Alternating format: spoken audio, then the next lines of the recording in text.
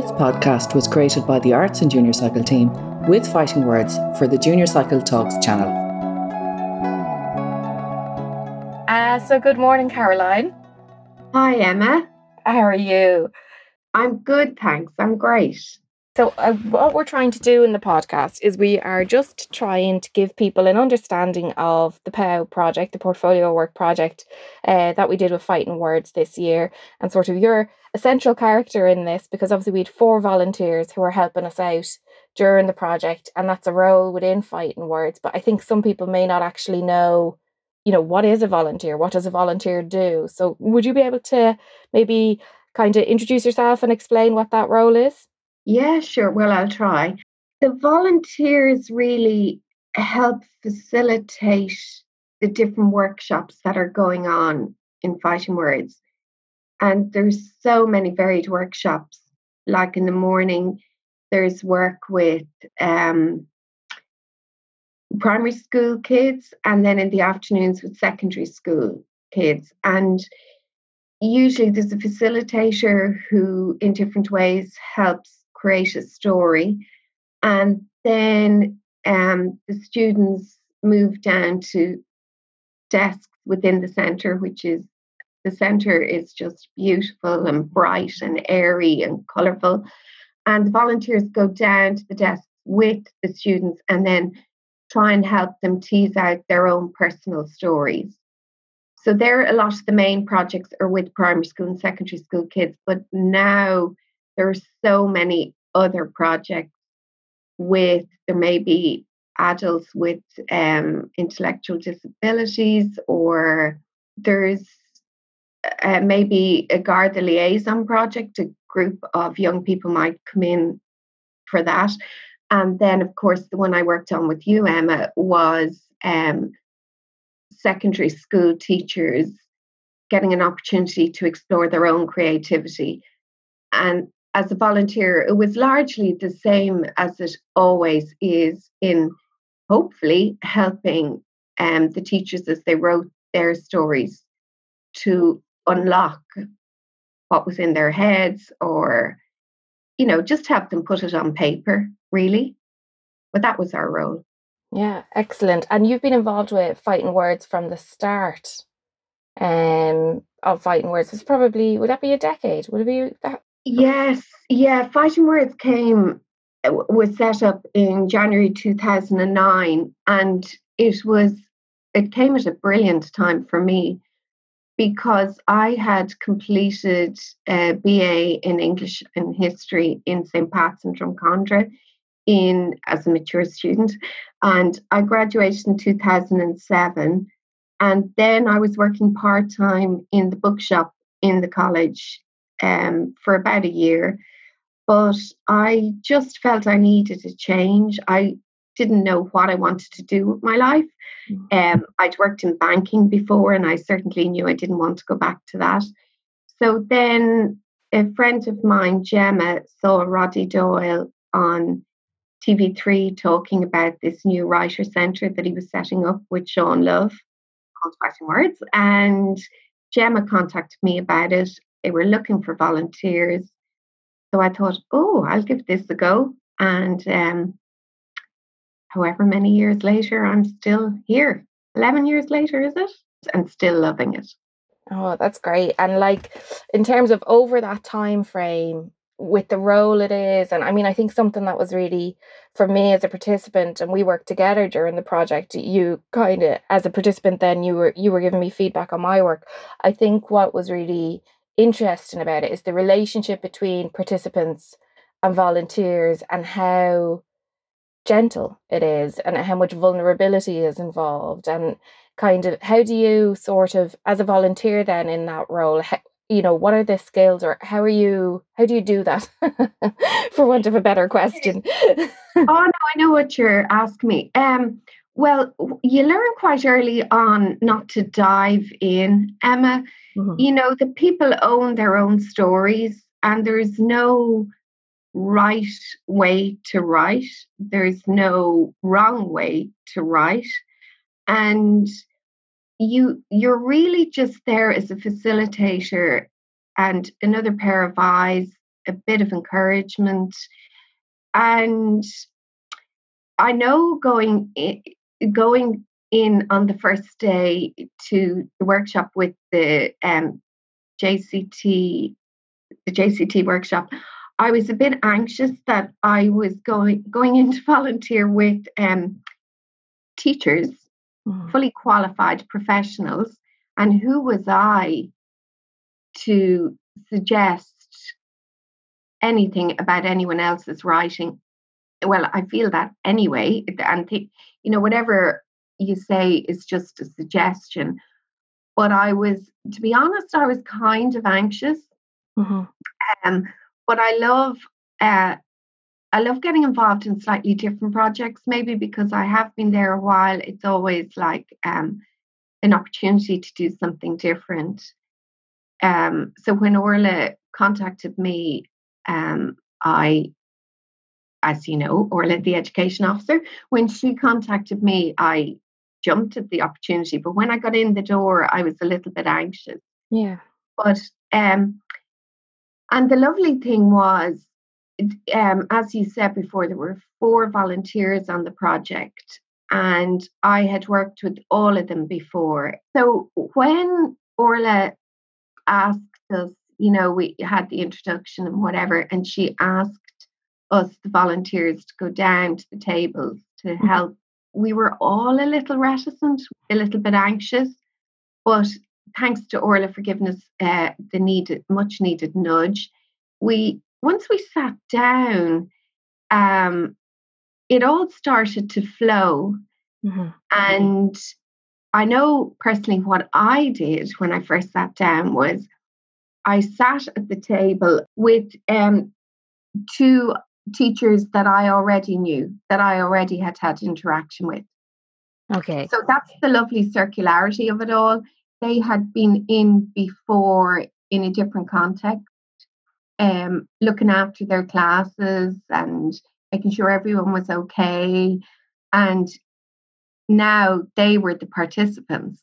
Yeah, I think that was something that kind of came through, was there was the relation. So it's interesting, like, how many relationships there are. So there's the relationship between the group of volunteers and sort of that shared anxiety going into it and kind of going, okay, we have done a variety of projects, but this is maybe a relatively unique one in terms of going into a room of teachers and kind of what comes along with that.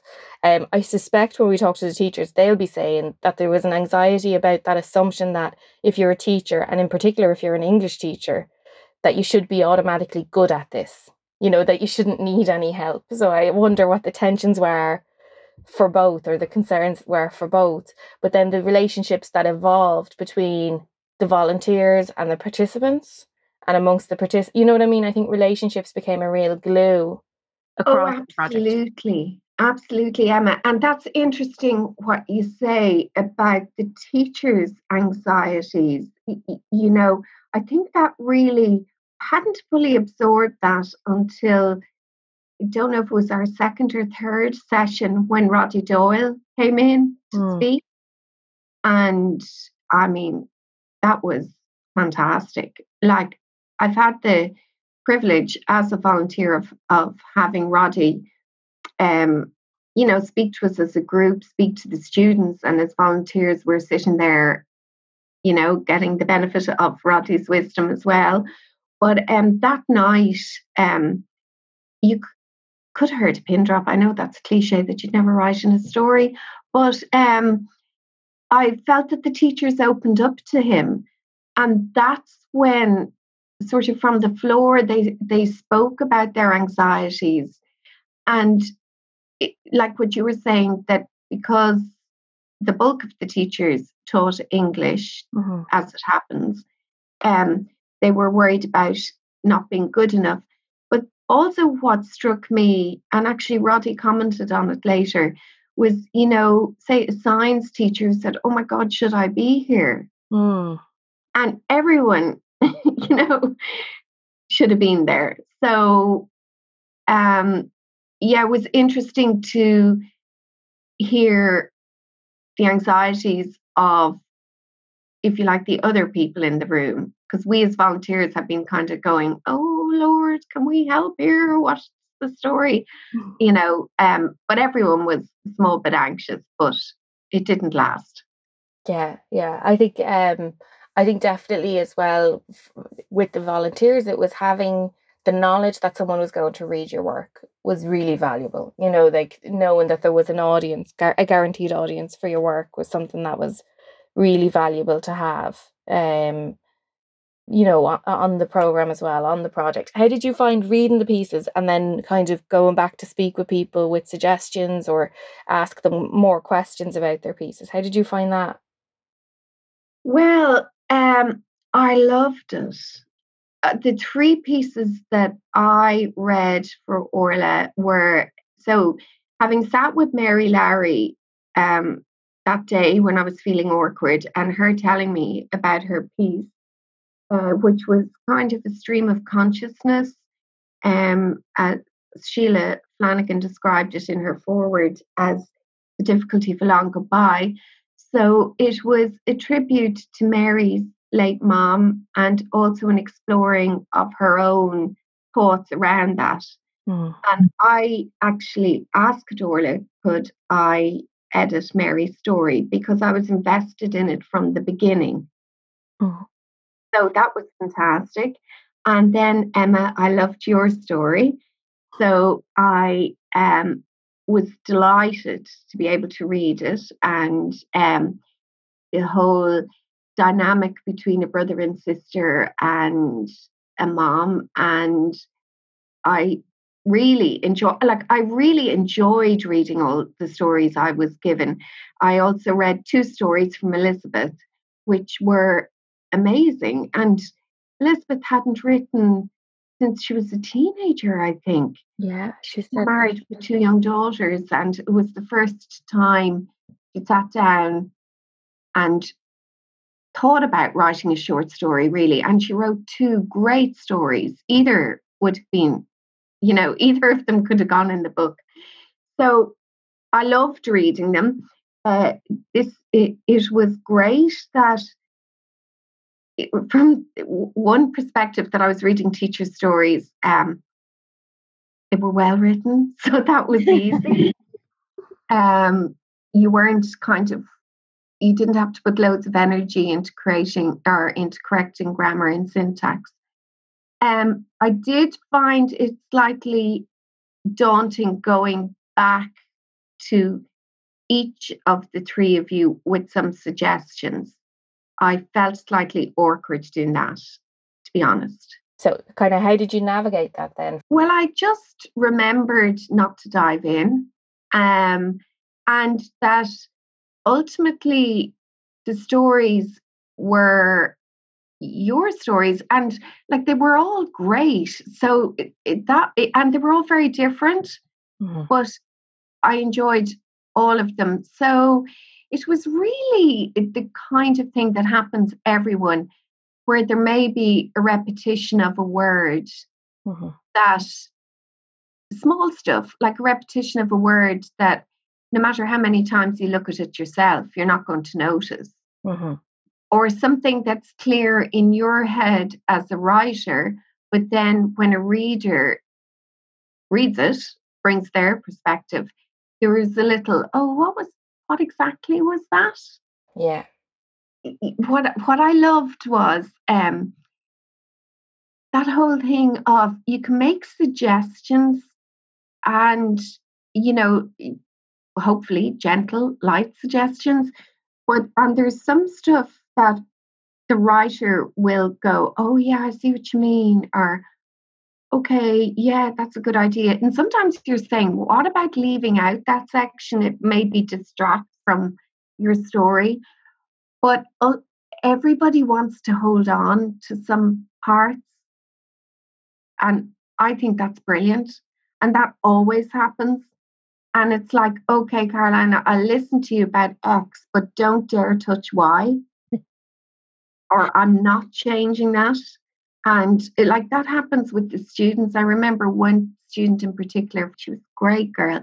And she was, her story, there was no way she was changing parts of it. And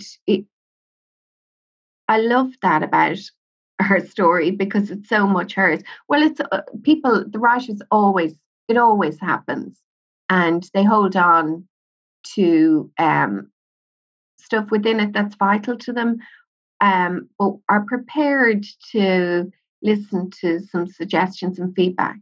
I think we all reach a point when you're writing.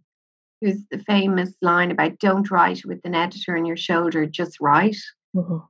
But eventually you have to hand your baby over for a fresh pair of eyes. Mm-hmm. So hopefully I did it gently, but the stories were all brilliant, so it wasn't that difficult, really. Yeah, no, because I know, so say the feedback on my piece, there was one section of it, how you give feedback, how you receive feedback, what that process is, because that's a big part of junior cycle English now, is looking at formative assessment and how you move work forward. But I think it's really important what you're saying about that it's a conversation, that it's a two-way process, and that just because you make a suggestion, it doesn't mean that somebody actually has to take it on. And I think that's valuable in a classroom as well, to say that once you've highlighted it, the student can make an informed choice and an informed decision about whether or not they take it on board. And I think it's relevant, which is why I'm digging around in it a bit. But I think on my own piece, there was that third section which had materialized under pressure. And it was different to the first two sections, and as you did very gently just say, I'm just not sure about this. It doesn't feel like it flows from the first two, and I could make all the justifications in the world for it, but it was true, and kind of having it gently just said, oh God, I was really invested here and here, but it lost me a bit here, like I as an audience, as a reader, I got a bit lost here. I wasn't as invested in this. And then just going and kind of working with that. And it was great. And I remember saying to you, okay, going, can you be specific? What is the specific thing? Oh gosh. because that's just how I operate. I'm so like, give me the thing and I can, but it was, and you were so good at being able to say, no, it's not about a specific this thing, it's about an overall, just as a reader, which is what I would never was with that piece, if you know what I mean. Like I can't ever just be a reader of it because I have written it, so but as a reader, you having that perspective of being able to say, well, this, I just, at this section, it's just not working for me. It's just, it's not bad or it's not anything like that, it just isn't as effective, and it was great. I'd forgotten about that, Emma, because I reread your story this morning and I just love it. And I was on that roundabout. I was in that car. I'd forgotten you'd an additional section in, but it absolutely flowed. That's something I've maybe discovered over my years volunteering. Sometimes a writer, even a young student, an older student, it doesn't matter about age, they try to put too much in. And actually there's two potential stories in the one. Mm-hmm. And it's about splitting it out. And here's the start of your next story. Don't waste it in here. Yeah, I think definitely. And I think it strengthened it so much. For me as well, because it highlighted when I went back through and I started looking at how to move things around and whether to just reduce the story or whether it just needed a different conclusion. It kind of gave the opportunity to go back and look at it and follow a different, the way you follow a thread and you think you have the thread. And then you go back and you spot, actually, there's another thread here that I hadn't even noticed. It was occurring underneath what I thought was the story, and you find that and you go, oh God, that's the actual story here. I was telling the wrong story all along. I was focused on the wrong person. I was focused on the wrong part. So it was really valuable, but so gently done. And that's why I was rooting around in it, is because where we're required to give feedback as teachers, there's a way in which we do it, and it's based on relationships, and it's within the project, it was that relationship that was evolving over the course of the project. And that understanding of roles, that understanding that the purpose here is that you have an audience and you're writing for an audience, and your audience is going to give you feedback, and then how it's mediated. And I think it's really interesting that where you've just been that your start point is this person's story, and I'm making suggestions for them to accept or reject, and I'm happy for them to accept or reject because it is their story. And I think that's really valuable for us as teachers to kind of take away from it as well, about what it felt like to get feedback, and to hear from you what it was like to give feedback as well, you know? Yes, there was a bit of a, gulp before I started speaking to all of you. But anyway, then as you say, relationships are key. And this is a big, it's very important within Fighting Words. It's not very important. It evolves naturally within Fighting Words. You like, by the time I was giving feedback, I had seen all of you a good few times.